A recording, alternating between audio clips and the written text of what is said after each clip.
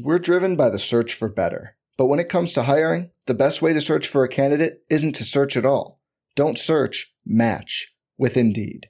Indeed is your matching and hiring platform with over 350 million global monthly visitors, according to Indeed data, and a matching engine that helps you find quality candidates fast. Leveraging over 140 million qualifications and preferences every day, Indeed's matching engine is constantly learning from your preferences.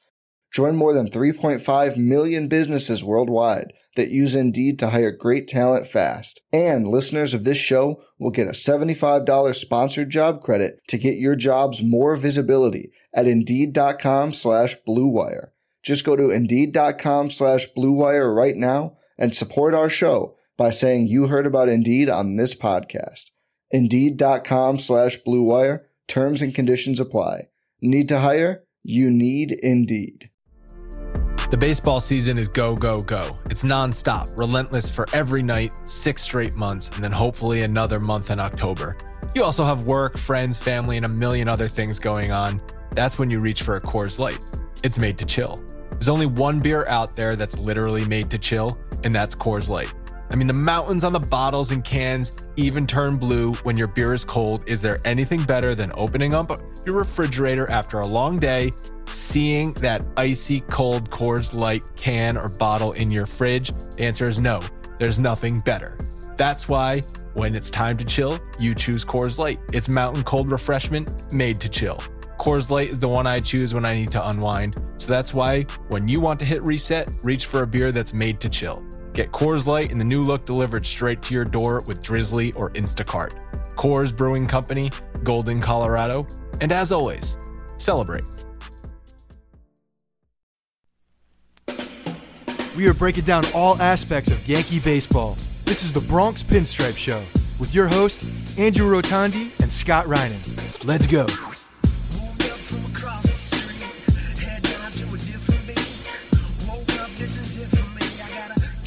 What's up, everyone? Welcome to the Bronx Pinstripe Show, episode 258.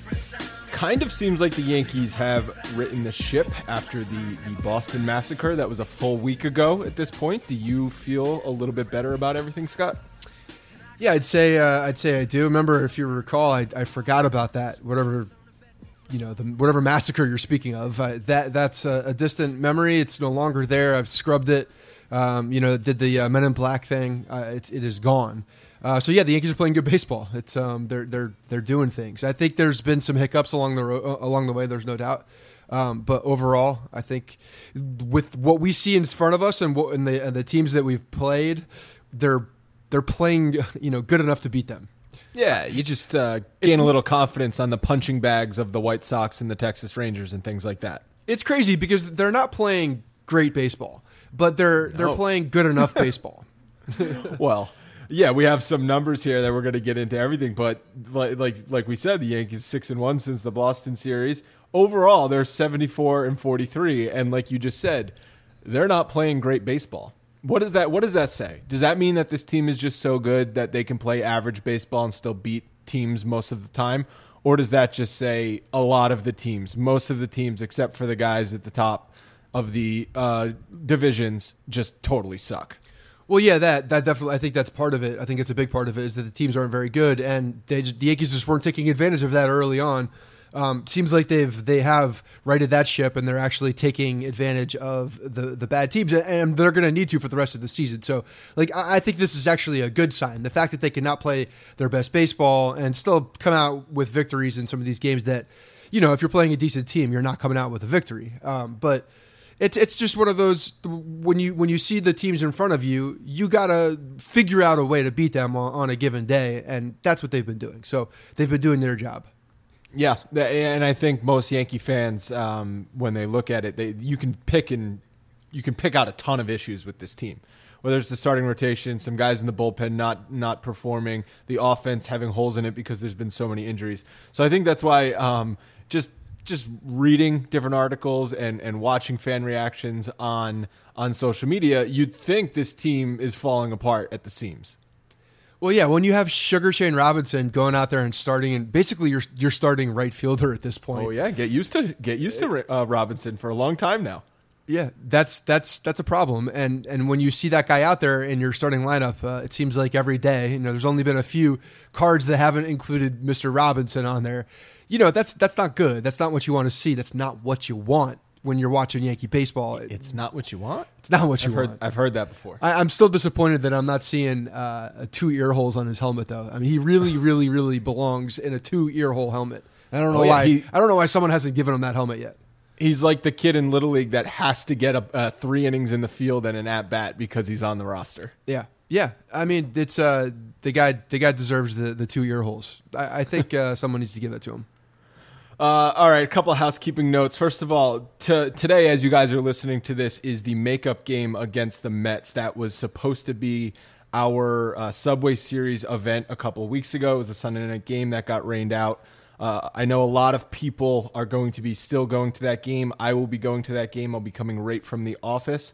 I'm going to try and get to the dugout early. Going to try and get there by 5:30, 6 o'clock. We can have a few drinks before we head into the stadium. But I will definitely be at the game. Looking forward to everyone who can still make it from that first event or that first date that it was supposed to be. Yeah, definitely. Unfortunately, Mondays are not conducive to me with work and things like that, so I'm not able to get to this one. But the next event, obviously, is the following weekend is the August 18th event, which is the 1998 20-year celebration game. We have a good crowd. We'll be out there. We're going to be in left field this time, which is section 234, which is basically the opposites, the exact same seats, really, just in left field.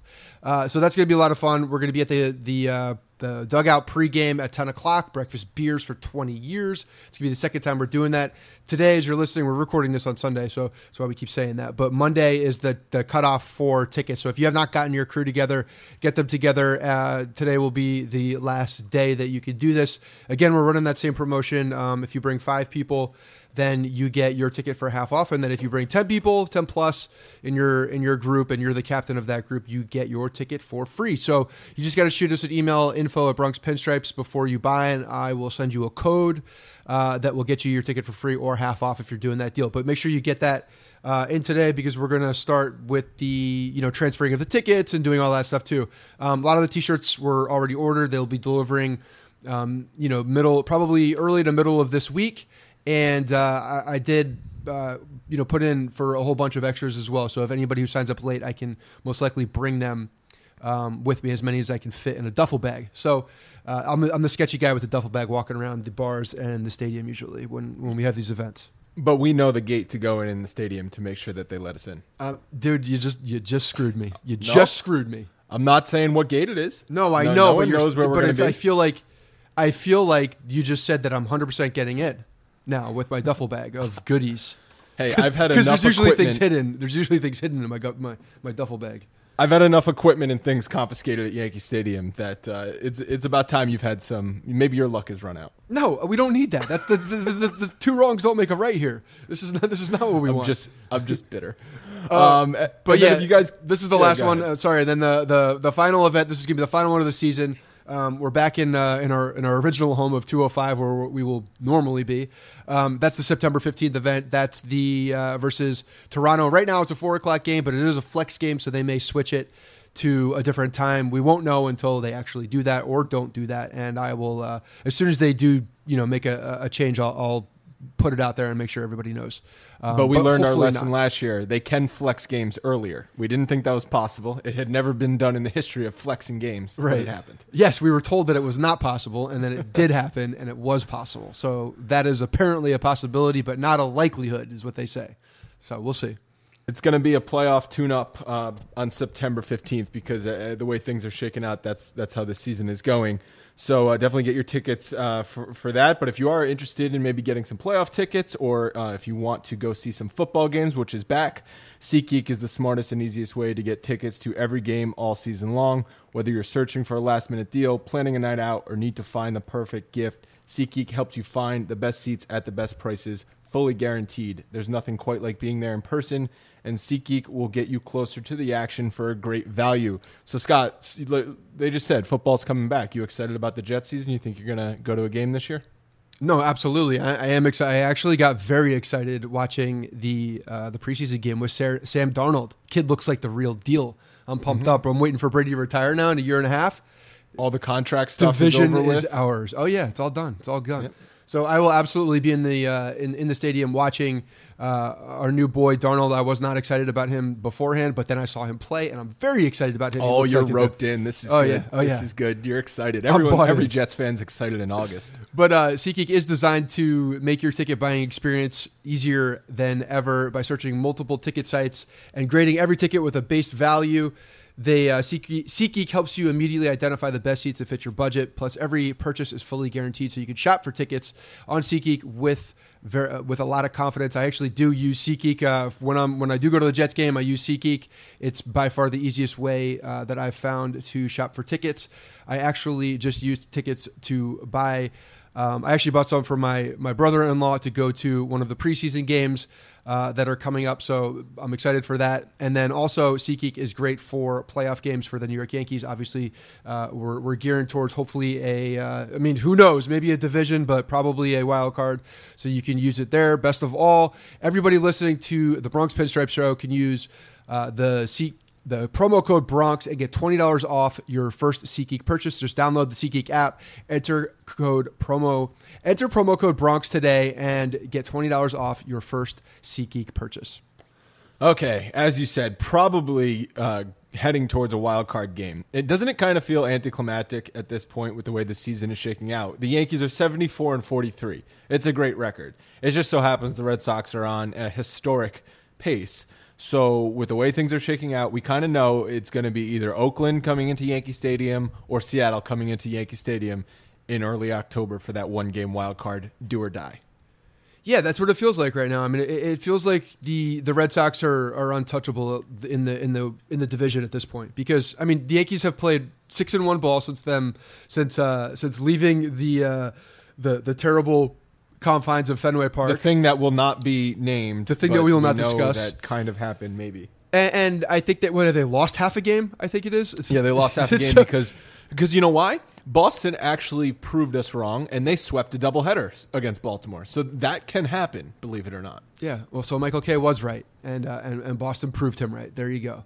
So, you play 6-1 ball, you'd think that, maybe you're making up some ground, and no, you lose half a game. So, I don't know, it just doesn't seem like it's there, unless Boston goes on some kind of a losing streak, which they are due for. I mean, if due is a thing, and if you believe in being due for things, they're due for a long losing streak at some point. They just haven't done it, and it doesn't look like they're losing much of their stride. So, looks like we're going for a wild card. We're going to get some West Coast team over into the Bronx. Well, I was thinking that what really the difference is now between the division is, do you play the American League Division Series in Fenway Park or at home at Yankee Stadium against the Red Sox? Because if the Yankees have the second best record in baseball, so if they do catch the Red Sox somehow, they go on this unbelievable tear and Boston maybe plays 500, that means they're just going to swap places. The Yankees will have the best record in baseball. Boston will have the second best record. You're going to assume that the Yankees can win the wild card game just like the Red Sox can win the wild card game, and that other team's coming into town. So the difference is one game in the division series, either in Boston or in Yankee Stadium. Yeah, but that's a big deal, right? I mean, of course it's an absolutely big deal. So if they're not trying to, I mean, they have to be looking at the division still at some point, right? I mean, you're not looking at it on a daily basis. You're trying to win games, and then you look up every once in a while and see where you are. They can't be chasing the Red Sox right now. They got to be winning games and worry about their own business at this point. And if it works out, then it works out. I think the whole notion of at least the narrative of chasing Boston ended when they got swept. You couldn't get swept. You couldn't have gotten swept in that series. That was the one thing you can't do, and that's what happened. So we're being realistic about it. I understand there's 40-plus games left in the season, but with the way these two teams are trending and the fact that you have 6 more games against them, unless you win all 6 of those, it's going to be really, really, really difficult to catch Boston. Yeah. And I think that you have to be realistic about that, especially when you have Gary Sanchez out and Aaron Judge out and Shane Robinson playing the outfield every single day. Like, Shane Robinson comes into the clubhouse like, I can't be in the lineup again, right? Like, this has been one big prank. Oh, shit, I'm in the lineup again? Is this a Make-A-Wish? What is going on here? No, it's certainly not what you're looking at with the lineup. See, the one thing if the Yankees would do, if they focus on if they focus on winning games, obviously that's the main focus, right? Handling internal business. But if they could go through this month and somehow, get a few games and try to get within, 6 games, 5-6 games somehow, scratch back into that. Like, I think there's a chance then you're going to put some pressure on. They absolutely have to get within a stone's throw so that at least there's that pressure on Boston, heading down the stretch. And obviously the last series is at Fenway Park between the Yankees and the Red Sox, so that's a big deal. But, if they're not a stone's throw within, the beginning of that month, I think that there's going to be some preparing for the wild card and Boston preparing for the division. Like, you'll be able to prepare and set your what you're going to do, I think, a lot earlier at that point. This actually, it kind of reminds me of something that happened with the Jets, as we were just talking about a few years ago. You remember that playoff game against the Bengals, and they played them in the last game of the season, and the Bengals rested everybody. Yeah, they just didn't want to play anybody. And then the Jets played it like it was a playoff game. They had to win it. They won it. And then in the playoff game, the Jets actually won. Well, the Yankees are going to be in Boston the last weekend of the year. Boston might be resting everybody, and they might be cold by the time the division series comes around, and that might play into the Yankees' hands that way. I'm just kind of trying to talk myself into ways how this could actually be a good thing for the Yankees. Well, I mean, if they go into that series and everything's already set, they know that they're going to be in the wild card at that point, and the Red Sox know that they have the division. I mean, you can line your pitching up at that point. You can do things that will benefit you compared to what the other team is doing, at least, because it seems like the other teams, Oakland, Seattle, like they're going to be battling out. They have a tight race that's going to be happening down the stretch. So the hope is that they kind of wear themselves out at the end, and they have a tight battle for whoever the team is to face the wild card. But what if the Yankees have to win a couple of those Boston games to lock it in at Yankee Stadium? Yeah, I mean that's a big deal. That's a big deal. Then you can do so much. I still think you could set your pitching up to an extent. You can set it up by getting other guys starts beforehand and just lining them up to your advantage. And maybe it's not Severino, but it could be. Whoever the number 2 is at that point, whoever's pitching as the number 2 right there. You're already writing off Severino at this point? No. I said if it's not Severino, I said you don't have to throw Severino. No, I said you don't have to throw Severino. I'm saying to start the wild card. If you have to throw Severino beforehand, you can line up whoever the number 2 would be. We actually have a mailbag question about a future playoff rotation we'll get to in a few minutes. But isn't it crazy? We're sitting here August 12th and we're already talking about the first round of the playoffs because. That's where we are at this point in this season. I thought it was going to be a battle towards the end with the Red Sox. Maybe it still will be, but as we're sitting here in mid-August, it doesn't feel like one. No, I mean, you have to look at what the standings say right now. And yes, I know it's not like I'm not giving up on the division. I'm not saying that because I do believe that Boston's at some point going to get cold and they're going to run into a cold streak. And if the Yankees could take advantage of that, then this lead could absolutely get much smaller very fast. It could definitely happen that way. Because I don't know. I just don't think it's sustainable what they're doing. And I didn't think it was sustainable until this point. So the fact that they have kept it going as long as they have, obviously, gives me the worry that they're not going to go into one of those cold streaks. But the fact of the matter is the Yankees have to take advantage of their opportunities. If the Red Sox do hit some kind of a lose, even if it's like 3 games, 4 games, something like that, Yankees got to be winning those games if they're losing that many.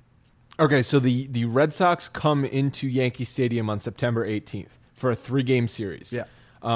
Where do the standings have to be where it's putting a little pressure on the Red Sox at that point? Does it have to be within 6? So if the Yankees sweep all of those games, then we could have a tie scenario? Yeah, I think if you're at 7, it seems like a little bit further out. Like 5-6 seems like very reachable at that point. Yeah, I think because 5-6 we're in the final countdown at that point. There's 2 weeks left in the season at that point. Yeah. At least the Yankees could know, okay, there's pressure coming on Boston right now. If we sweep the series at home, they've got to play for something down the stretch. This is getting interesting. So I think as a Yankee fan, that's a realistic best case scenario where it could be. Well, and that's what I'm saying. I think August they really need to close this month out in with a really good record and hope that Boston loses some games. And if we can knock that lead down, 3 games, let's say, knock it down 3 games to where it is now, I think you're then walking into September with it's still a long shot, but you have 6 games still against that team. If you can make up a few games in between then, there's absolutely a shot of at least having a puncher's chance at that point. So I think it's important that they continue to win, and if they can cut that lead down, by 3 games or so in the next 2-3 weeks, that would be huge. Yeah, and they're going to have to do it with Robinson playing a lot in the outfield because Stanton is dealing with a hamstring injury, which he even said, I'm relegated to DHing. Doesn't seem to be affecting his offense, though, because he's been mashing the ball. He's been crushing the ball. I mean, literally hitting the hardest hit home run ball in the StatCast era for the last this year and last year, I think, right? It's a StatCast era, which is dating back to 2015. It was 121.7 miles an hour, 449 feet. Just an absolute missile. I feel bad for the dude out in left field who had to attempt to catch that thing. Yeah, it's a freaking laser beam. I would not. I mean, you got to try to put your hand up, right? You don't know it's coming that fast. You just see a ball so coming fast. at you. It's like, I'm going to catch a home run. Oh, shit. Yeah, that's my hand's broken. No, I mean, it's not affecting him at all. It seems like he's like completely dialed in. I mean, he's been hitting over 300 since the start of June, and the ball's leaving the park. And I think it's because he's hitting those line drives so damn hard. You're seeing so many of them go out, and just not many guys can do that. Since the start of June, 308 with 19 home runs. Yeah, that's crazy. That's a really good chunk of the season where he's hitting over 300, which, let's be honest, when I watched him in April and May, I didn't think he's anywhere close to a 300 hitter. Did you? Well, no, because what we saw in April and May was just I think it was very out of. I don't know if it's on par, like kind of close to what he has started in Florida, but again, I still stick to this. I think there were so many circumstances with the beginning of the season with the weather and him coming over as a new player and just all sorts of things that were piled on top of him that played into his poor play, and his swing looked like dog shit. I mean, it was just getting weird at one point. I don't know how else to describe it, but it was getting weird in the way that he was hacking at the ball. And now it seems it's still his own thing, but it seems like he's a lot more in control. His body's more in control with what he's doing with the bat. Do you remember we spent an entire 10 minutes on the podcast dissecting if he closed his stance or opened it slightly? Yeah. We were like comparing pictures and stuff. Well, you can only see half of the 7 on the 27 in this one, and you can see it fully on here. So he definitely closed his stance more. That's where we were with Stanton, like back in May. Well, and it was just such baffling because I've said this before, and I was talking this with my family this weekend about this. Like, you don't see the guy perform badly before he's on the Yankees. You see whatever highlights you're watching of the Marlins and him hitting a ball, 500 feet. That's what you see. You see the good Stanton. You don't see the bad Stanton. And there aren't many people who saw the bad Stanton, I don't think, in Florida, just because there's nobody that goes to those games. But that guy, I think, is an anomaly to a lot of people. You just see the good Stanton, and we saw the bad Stanton very, very up close and personal. And it was just, I think it was a very big shock. It was definitely not up to the expectations that anybody had. And Stanton is now the good Stanton, and this season he has 8 of the top 10 hardest hit balls according to StatCast, and the other 2, one by Judge, one by Sanchez. Yeah. And you know what? To his credit, the entire time, he's had the same demeanor, it seems like. He said the right things the entire time. It doesn't seem like he gets flustered in any way. Like, the guy is rock solid upstairs, I think. And he just, he was taking it as it was. He was struggling. He knew it. He owned up to it. And he worked his ass off to get to the point where he is now, and now he's playing like one of the best hitters in baseball. I mean, he's up there. It's funny now when you look back at this trade and how many people were pining for the Yankees blowing the trade because of what he looked like earlier.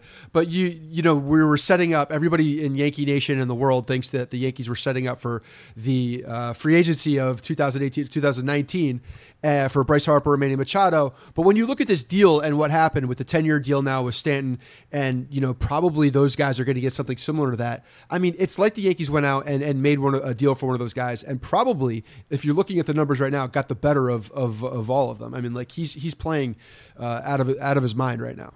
He's certainly playing better than Bryce Harper. Yeah. So if you're just comparing outfielder to outfielder, I mean, maybe you can argue that Bryce Harper fits into the Yankees need a little bit more because he's left-handed and he can play center field. I guess you can make that argument. But if you're just comparing offensive numbers, Stanton's been a much better player than Harper has this season. Well, and Stanton has proved that he could go to all fields as well. So I don't think the fact that he hits the ball 121.7 miles per hour. So it really doesn't matter which field he hits it to. So I think when you're looking at Stanton, the left-handed bat thing is almost thrown out the window. It doesn't matter, which side of the plate he's swinging the bat from, because he's going to crush it no matter what. Yeah, but the lefty-righty matchups, those are important to Boone. That is true. He does play that card. My God, does he play that card? And the Yankees have also been dealing with, Walker, who has been playing well and has been playing all over the place. He had this weird illness and neck stiffness on Friday, which sat him out. Then he was playing right field on Saturday, again, because Stanton's dealing with the hamstring injury.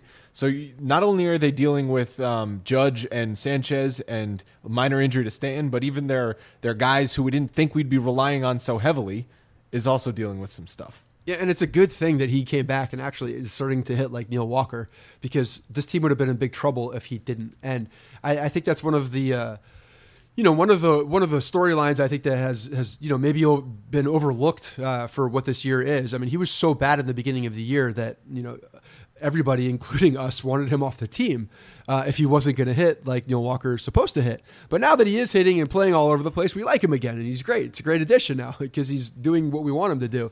But he's been a very integral part of this team because with obviously the injuries to Judge and Sanchez, the offense needed a click up, and this guy's hitting home runs from both sides of the plate. He's out there playing right field, even though he's only had 2 games now in right field. So he's doing what the team needs him to do, and that's huge. If you had to guess, since July 1st, what is Neil Walker batting? If I had 97 plate appearances. Since July 1st? Yeah. 275. 306. Okay. Yeah. With an 865 OPS, which is well above league average. That's awesome. I mean, I think I put him as a 270, 280 hitter. That's the guy I kind of expected to come over, and he's been better than that, I guess, since July 1st. So can we say that he's been a better signing than Chris Carter for the $4 million? Oh, 1,000%. There's no doubt about it. He's still on the team. I mean, he's doing things for the Yankees and being productive. He's helping the team right now. So yeah, absolutely. More kind of injuries, maybe no injury, is Chapman. To me, he does not look healthy. I know he's been dealing with knee tendonitis on and off all season, but the last few appearances by him were the walks. He's coming in and just not finding the plate. He has 6 walks in his last 3 appearances. His velocity was down in the last outing, 96 miles an hour on Saturday. I know it was raining. I know it was crappy conditions, but I don't know. He just does not look like the Chapman we saw for the first 3 months. Even with the bad conditions, though, it seems like the pitch that he was going to that he could throw for a strike was the slider, and you wouldn't think that. You'd think that you'd be able to throw a fastball still, even in wet conditions. Without the spin, you'd be able to get a better grip on it and be able to throw it. And he's just not able to locate that fastball, and that's a problem because the slider has been good for him. Because he can use it off of the fastball, and even if he's not throwing the fastball for strikes, people are they have to expect the fastball still, and make sure that they're ready for it. But you can't rely on that slider for a strike, throwing pitch at this point. He's going to start to get hit if that's a trend that keeps going up. It's a pitch that's supposed to be supplemental, not like it's a secondary pitch. It's not a primary pitch for him, and it can't be. If it does start to become that, I think we're going to have bigger problems. So what's going on with him? Is it injury? Is it irregular use that Boone just needs to get him into more steady situations? What's going on? I have a problem saying anything about Boone and getting him in because he's been pitching. He was brought in a few times this past week, still not pitching well, still not finding it. You could tell he's struggling badly.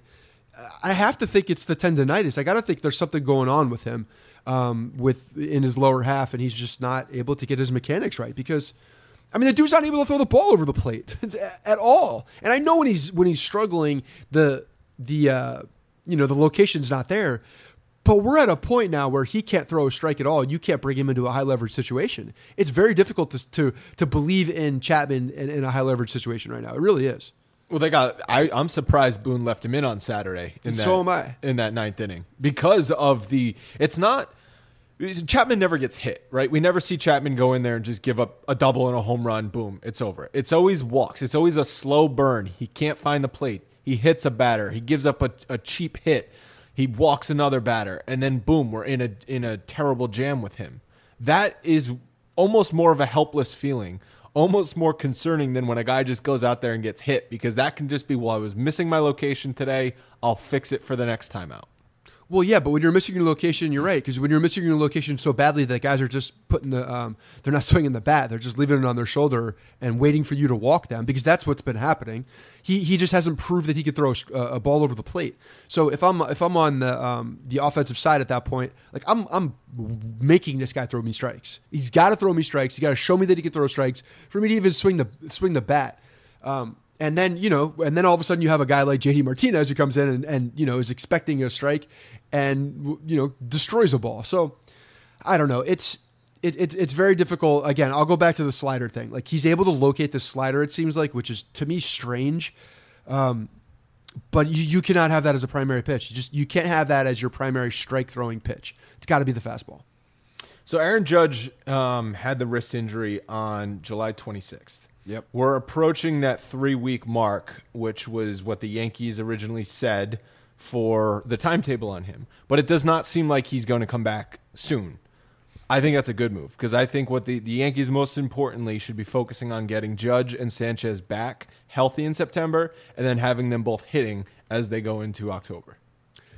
I mean, that's the priority right now. They have to make sure that they're healthy. There's no doubt. Our guys, Keith McPherson and Conrad, were at the Oakley signing, the Oakley announcement of Aaron Judge being their brand ambassador last week on Thursday, or Friday, I think. He was, but he talked about this. Talked about how he's feeling good, but they're still not able to get out there and really make baseball progress. So I think they are taking it slowly. I think that's one of the big things that they're doing right now. They cannot rush this guy, because as we talked about in the top of the show, what's in front of us right now is the wild card. Yes, the division is there, but you cannot rush him back to try to get your team, and press for the division. You just can't do that. You got to get him healthy, and then when he's healthy and ready to go, whenever that is, you see where you are, and you bring Aaron Judge back. But you got to bring him back healthy, because you can't afford him to come back and then go out again for another month. Who comes back first, him or Sanchez? I think Aaron Judge comes back first. Yeah, because the timetable was longer on Sanchez to begin with anyway. But. Yeah, Sanchez was, I expected him to miss the entire month of August. Judge, I did not, but it's looking closer to that. I mean, it looks like, they may, if we're looking at timetables now, they may be pretty close to, neck and neck at this point, just because of Judge being delayed, but I don't know. I hope it's not anything more. I really don't. Yankees hit 5 homers on Thursday night, just totally teed off on the Rangers pitching. And then the Rangers flipped it on their head, teed off on Tanaka and the Yankees pitching on Friday. It was the first bad start for Tanaka since returning from the DL. He gave up 6 earned runs, 3 homers in 5 innings. But if you looked at his previous 30 innings over 5 starts coming back from the DL, he only allowed 6 earned runs and 3 homers total. Excuse me, I can't talk. So he basically doubled the earned runs and the home runs allowed in his one start. Yeah, he had a bad outing, right? That's what we're chalking it up for. He's been really good since. It's this Guzman kid has been destroying the Yankees. Apparently, he just hits home runs against us. And Chu destroyed the Yankees all weekend. Chu as well, but the Guzman kid is just the one that like rubs. I'm like, really? Why? He hit 3 home runs. Really? This guy was crushing us early in the season too when we lost that series in Texas. So. Hey, look, he had a bad start. He wasn't locating the ball. He couldn't. He wasn't able to throw the ball over the plate with consistency. He wasn't, executing his pitches. He walked, I think, 3 guys as well. So it was a bad start with him. Unless we see this as a trend, we chalk it up as a blip. That's what you have to, I think, tell yourself. Because we have no choice at this point. We have no choice at this point with the way this rotation is going. At least Tanaka was kind of taking that mantle of being the constant in the rotation, being every 5th day, I'll give you something to lean on where I can go deep into this game and give us a chance to win. And that was a bad start. So we have to just say it's a blip on the radar, or else it's going to be full panic mode, I think. Well, I mean, since the guys have come over from the trades, they've actually been very good and really solidified the rotation. Yeah, they have. They've. So the only guys Hap's been injured, obviously, or disgustingly sick. I don't know how else to say it. Hand, mouth, and foot disease. I don't even know what this is. Again, Oregon Trail diseases are coming back. I don't get it. But penicillin is now available. Like, we can fix this stuff. Right. Yeah, we don't have to do that anymore. But they have added a level of consistency since they've been back with the starts that they've had. Lynn, obviously, with that first start after the Boston series, was very good, and then pitched well again. And then Hap has just been that guy who's come in, give you quality starts. So I think we've seen more consistency. We haven't seen the Sonny Gray blow-ups until today.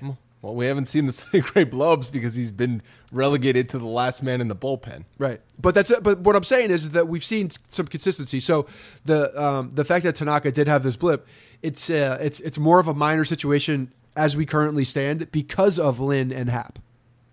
And the Yankees scored 7 runs in that game, so they still were in that game, but the bullpen was trash too. Yeah.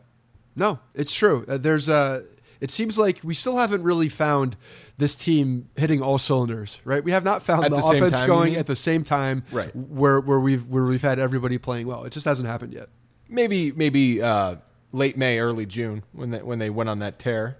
That was maybe the closest thing we've seen. I'd say there were a few games in there, but even then, like, the offense was ridiculous, and they were picking up sometimes with the starters. The starters were good early in the season, and the offense was nothing. And they've played role reversals. It seems like we haven't seen this team like fully hit full steam yet. Well, you said Oregon Trail diseases for Hap, but maybe he got it from riding the subway. You see that he was riding the 4 train after the game? Yeah. Does he not know to not lick the subway poles? Maybe he doesn't know. There's an etiquette in the subway that he doesn't understand, I think. Yeah. He maybe was shaking hands with the homeless people on the subway. That's how he got the ear, mouth, and toe disease, or whatever it's called. Something's going on with him. I like the fact that he's riding the subway. I got to say, I like that. That makes me style. He's an everyday guy. That makes me like him even more. So I appreciate it. But let's keep our hands in our pockets. And obviously, no one recognized him because he's been on the Yankees for barely a minute, and he just looks like your ordinary white dude. Yeah, he looks like a doctor coming home from a long day, just ready to go. So I want to talk about Zach Britton, who has not looked good since coming to the Yankees. In his 6 1/3 innings, he's given up 5 runs. He blew the save in Chicago, and then he blew the game on Saturday. The Yankees ended up coming back, and Duhar saved his ass. But he's allowed, in those 6 1/3 innings, 6 hits and 6 walks. Yeah, it's bad. The walks are the biggest concerning thing for me too. And he's doing it in situations where he's like, he looks good early in the inning, and then all of a sudden he's losing his control.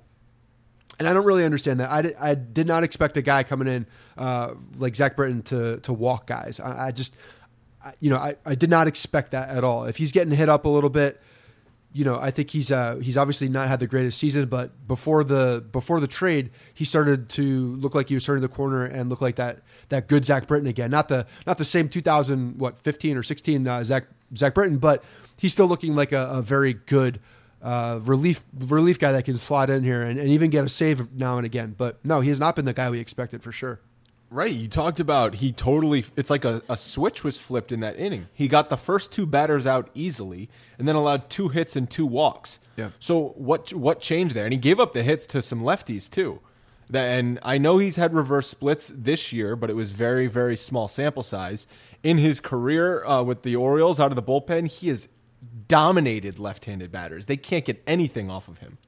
Yeah, I hope it's not something where, there's fatigue because of the injury. And I guess that's a real thing, especially when you're coming back from such a big leg injury, a lower half injury, with a pitcher. Then you're not able to execute your pitches, and he like we said, we started the inning well, but not finishing the inning off. So is there some kind of a fatigue thing there? Is there something getting disrupted, towards in the middle of the inning?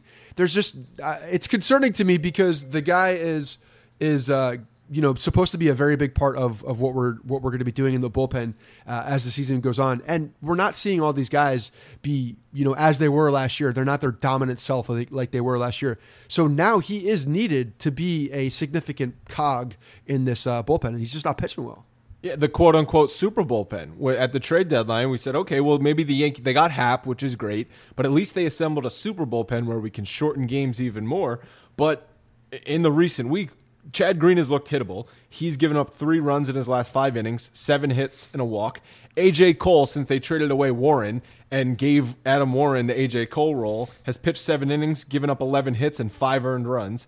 Holder had the terrible Boston series. Chapman's dealing with these possible knee issues. So the Super bullpen just looks ordinary.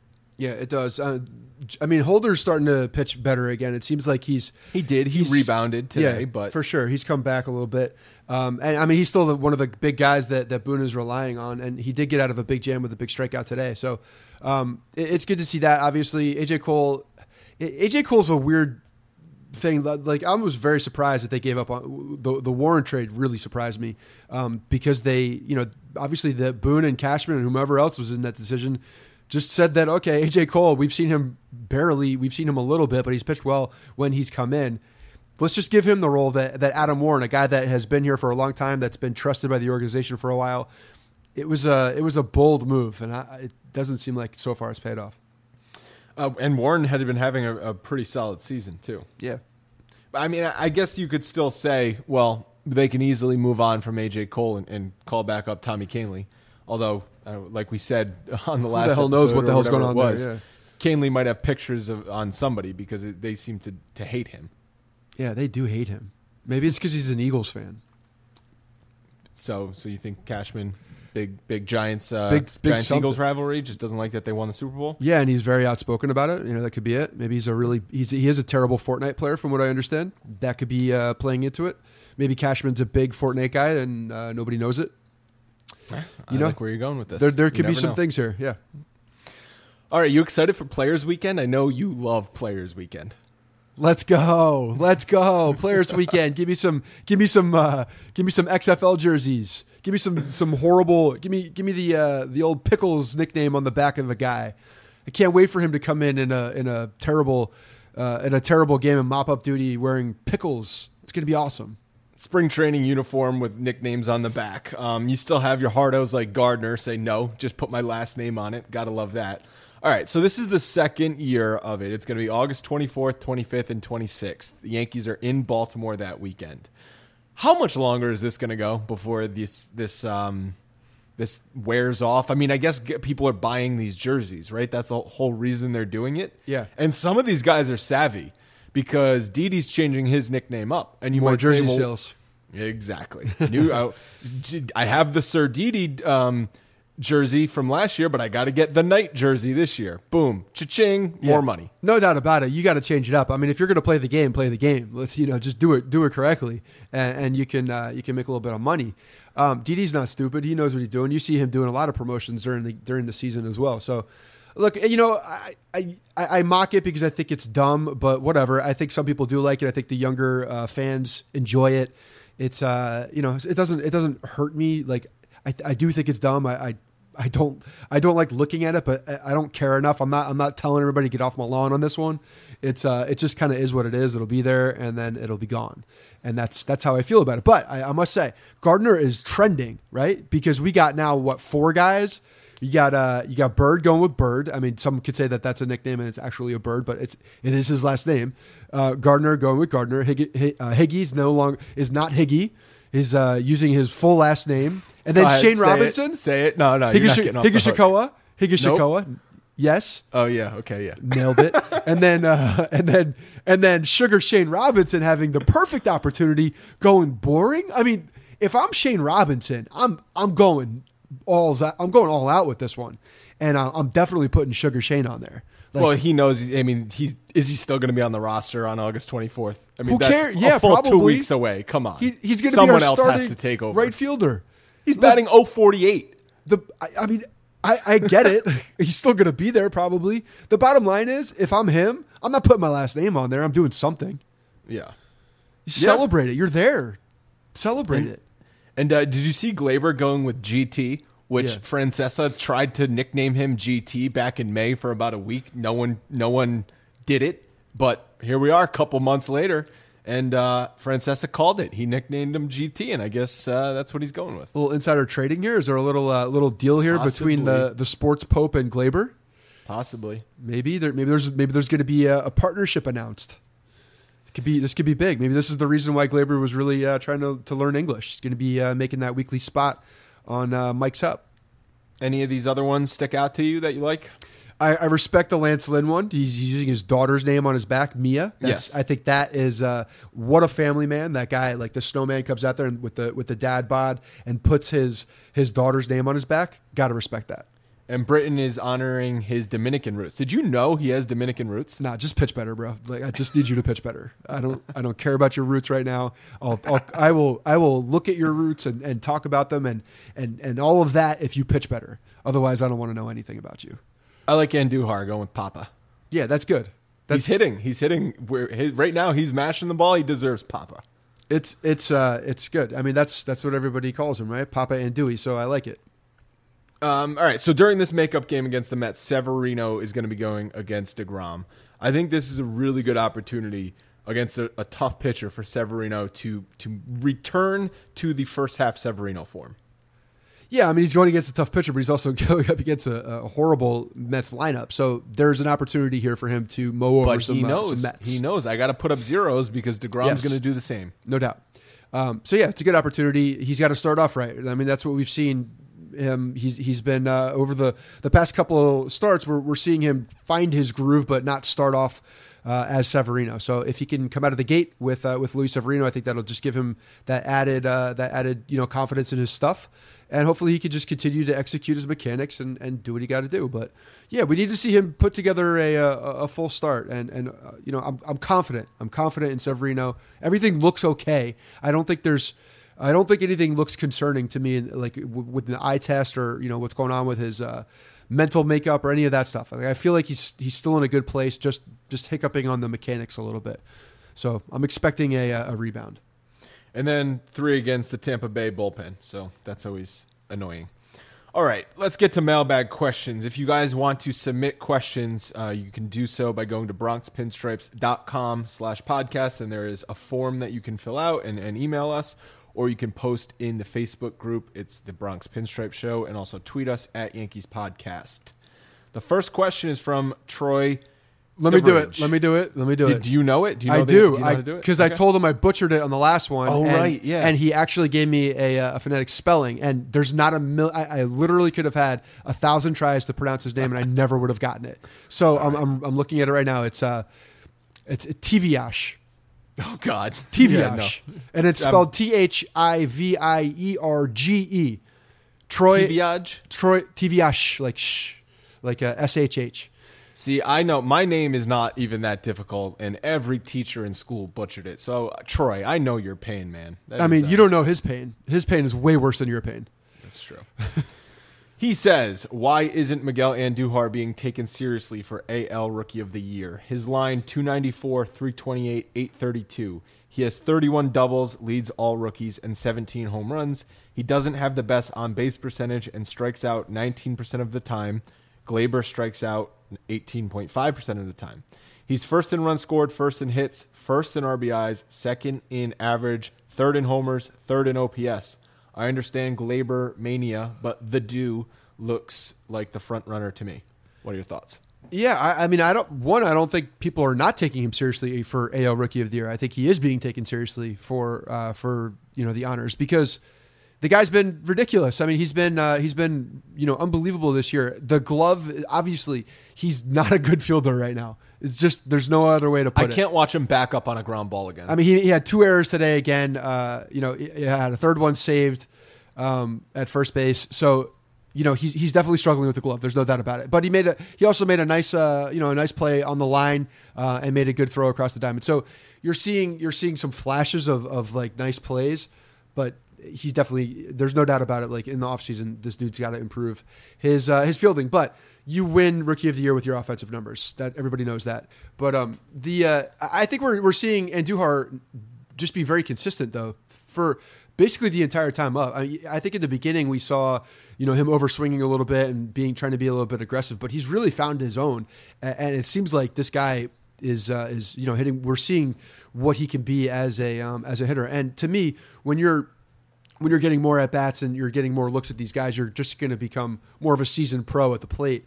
And he's coming up clutch too. Like the numbers that he's hitting home runs. The other night he hit one with 2 outs in a big situation after Chicago had just tied the game at 3. Comes out with a 2-out big home run, or that was against Texas.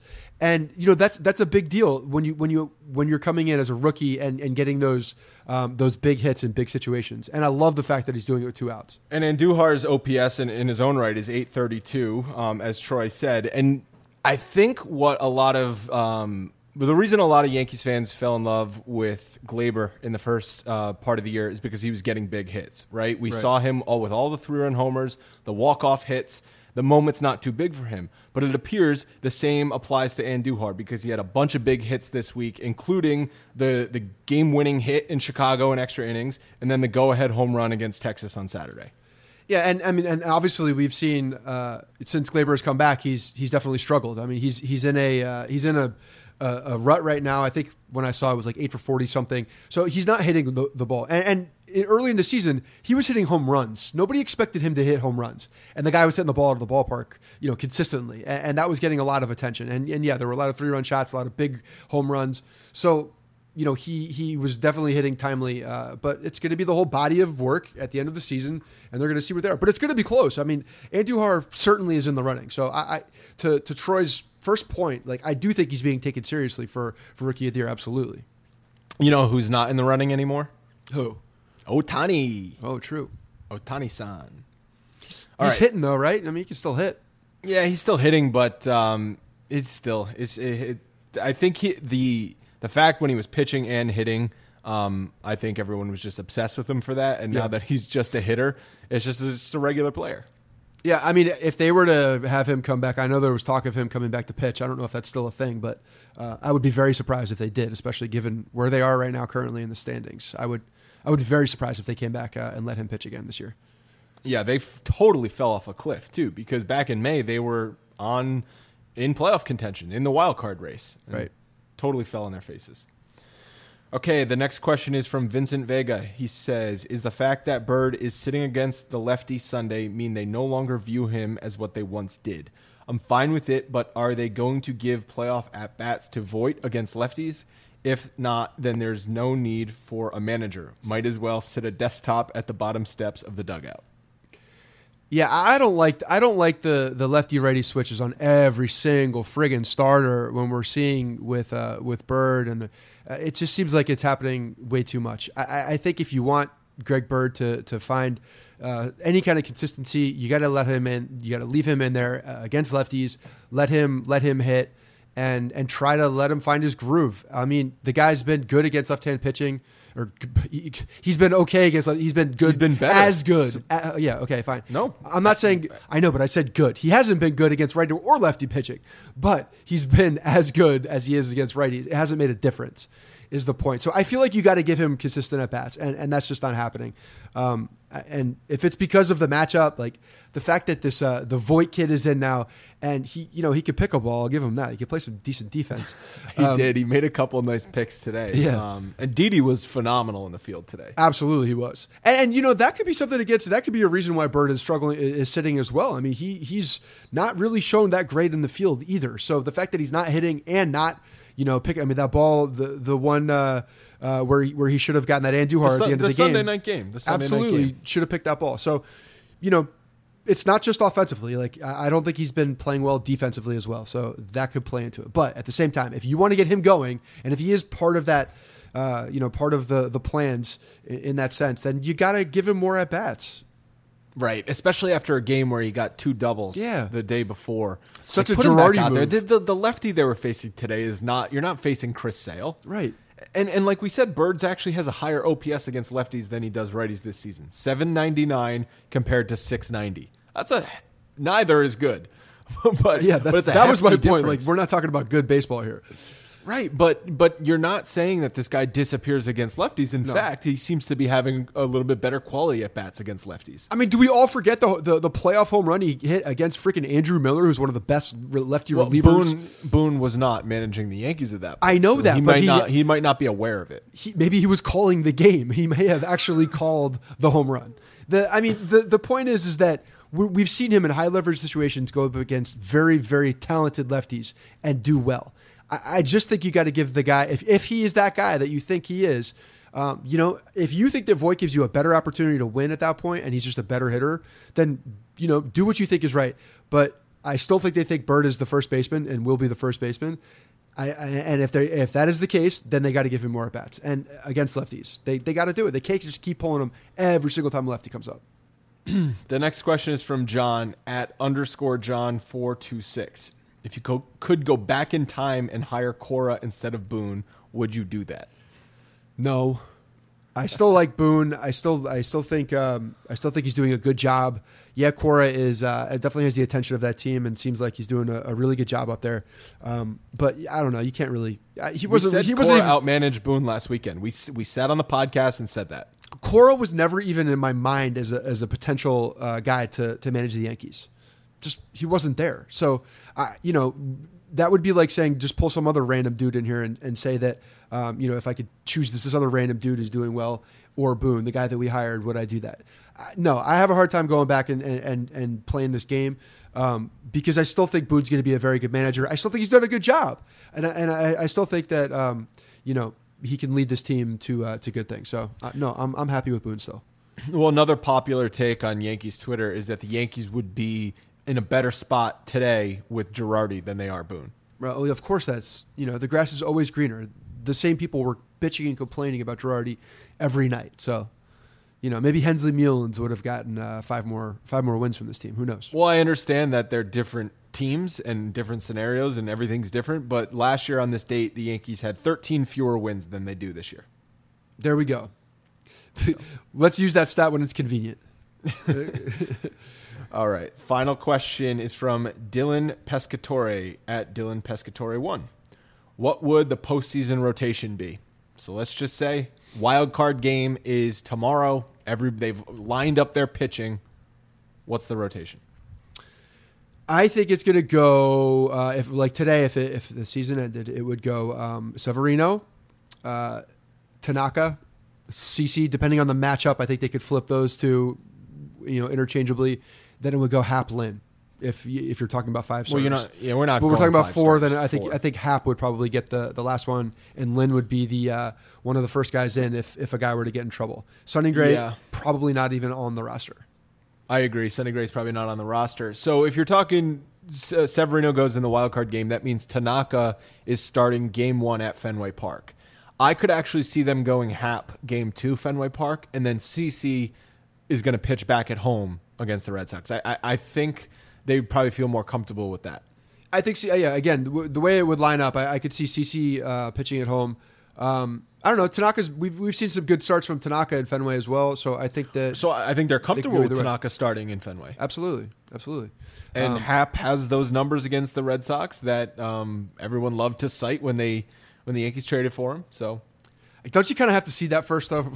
Oh, of course, I kind of have to see that firsthand. I'm not banking on that. Yeah, Are you kidding me? I can't really sit those numbers and be like, okay, I feel good about this. No. That's why I was I was very much looking forward to that. What was supposed to be Hap against Evaldi last weekend. Yeah. Evaldi got shelled the other day, by the way. But I saw. Believe me, I saw that. I mean, they could flip flop it, but I think when you're looking at those 4 guys, those are the guys. But Lynn, I think, would be the first stopper out of the bullpen if someone were to get in trouble. And I mean, people are asking Sonny Gray. No, at this point, no. He has not earned a spot on this roster. Not even in the bullpen. I don't know how you could, maybe if he's like the mop-up long guy, if there's one more spot and they needed to add another pitcher, then he could be I guess a security blanket because he can go longer. But, what are you getting from that? Like we saw him pitch 3 innings on the road and look good and got the save or got the win. But then we saw him come out today and stink it up again. And he was just bad. And he had some dribblers in his first, but that's the not second a inning, 7-run lead. but the second inning he was getting hit hard and I agree. it was bad. So, and he got booed off again. And I swear to God, he was fighting the smile. Well, against Chicago, it was on the road, and Higgy was catching, and now at home, he's got Romine catching. Romine's bad news. With the Yankees fans who hate him at Yankee Stadium booing him. So maybe he just needs the backup catcher at all times. It doesn't matter who that guy is. It's just always the backup catcher. Yeah, it just can't you be could the be the backup catcher, right. and he would prefer to throw to you. Yes, it cannot be the starter. He doesn't like throwing to the starter. So then what they should do is when Sanchez comes off the DL, they should just tell Sonny Gray he's the backup catcher. Done. That's great. Let's trick him.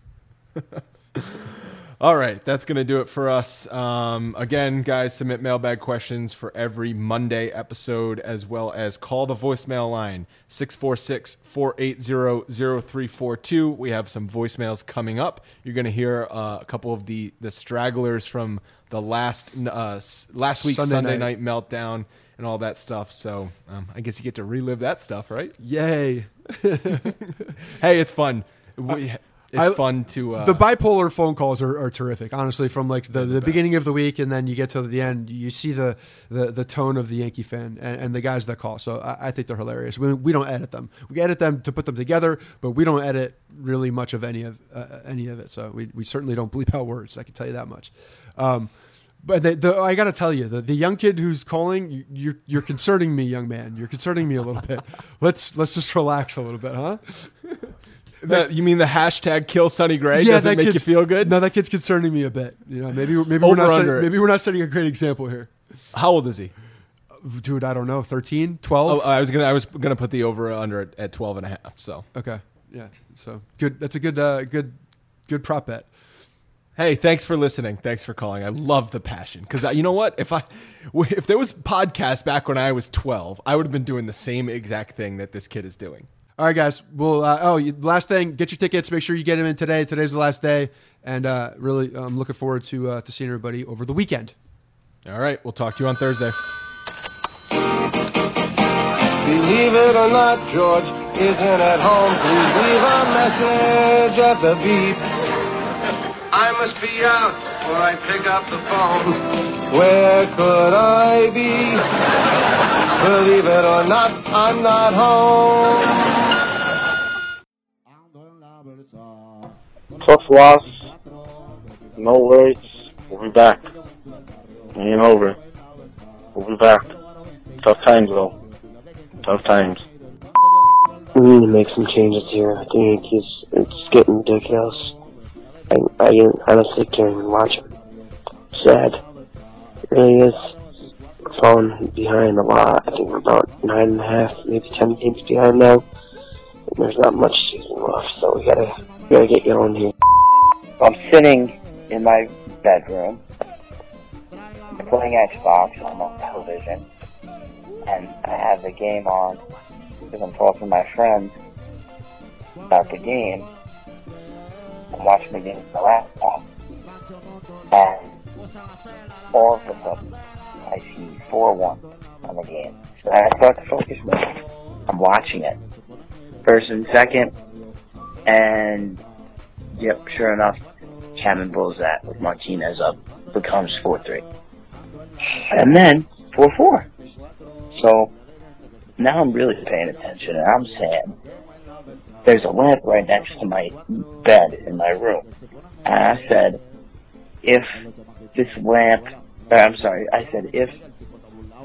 lead gets blown, the Red Sox win, a walk-off, which they do, because he's fucking ugly Andrew Benintendi, and I'm busting this fucking lamp over my head.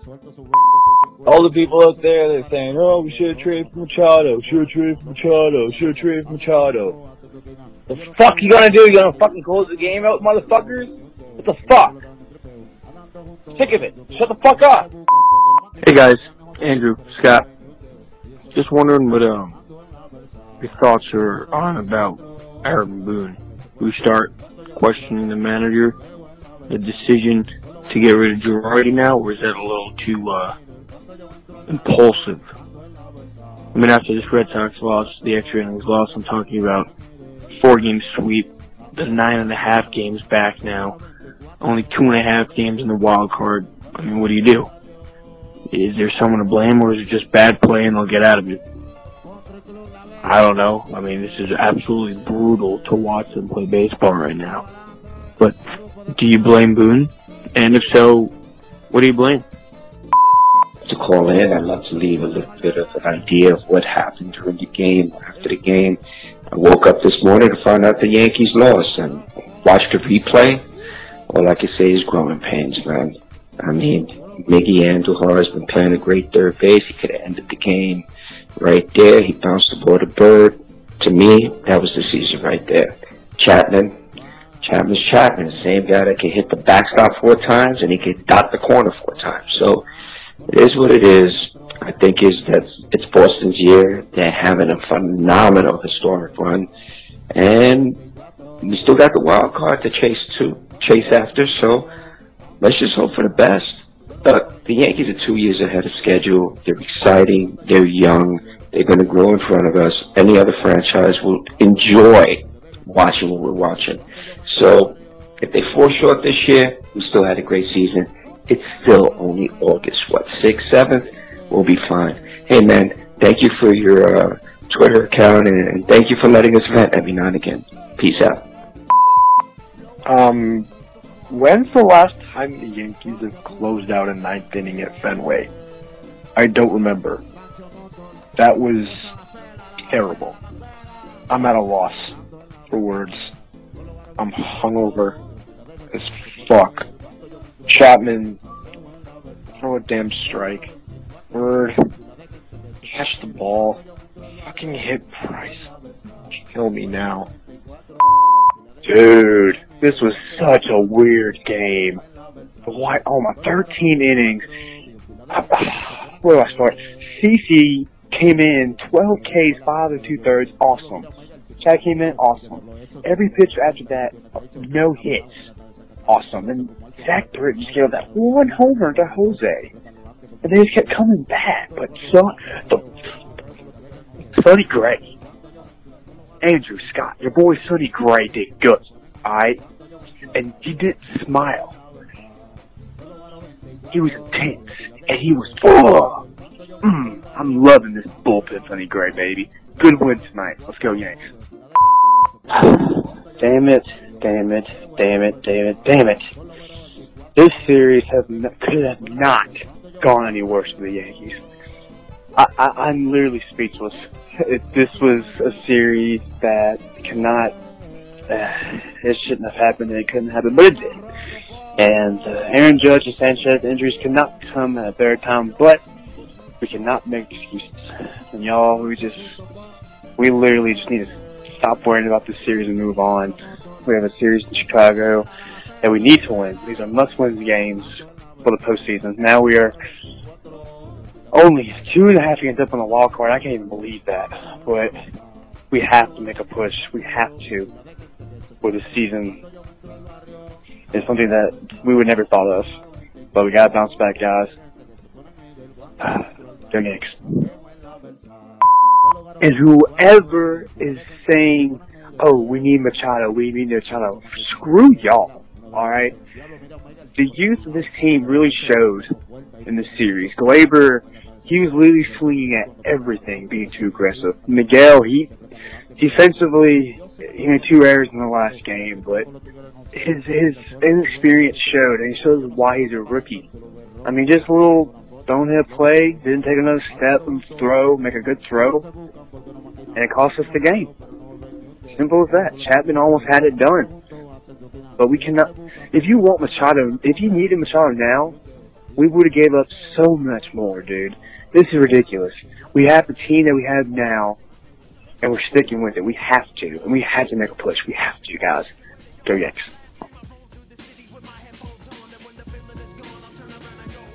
Hey guys, thanks for listening to the Bronx Pinstripes Show. Make sure you find us on iTunes and subscribe so you can get all new episodes directly onto your phone. If you do like the show, we'd love for you to take a minute and give us a 5-star rating and review in iTunes. It really helps us out and allows us to create more shows. We're on Twitter at Bronx Pinstripes and the same on Facebook. You can always find us there talking Yankee baseball. Thanks again, guys, for your support. Really appreciate it, and go Yankees.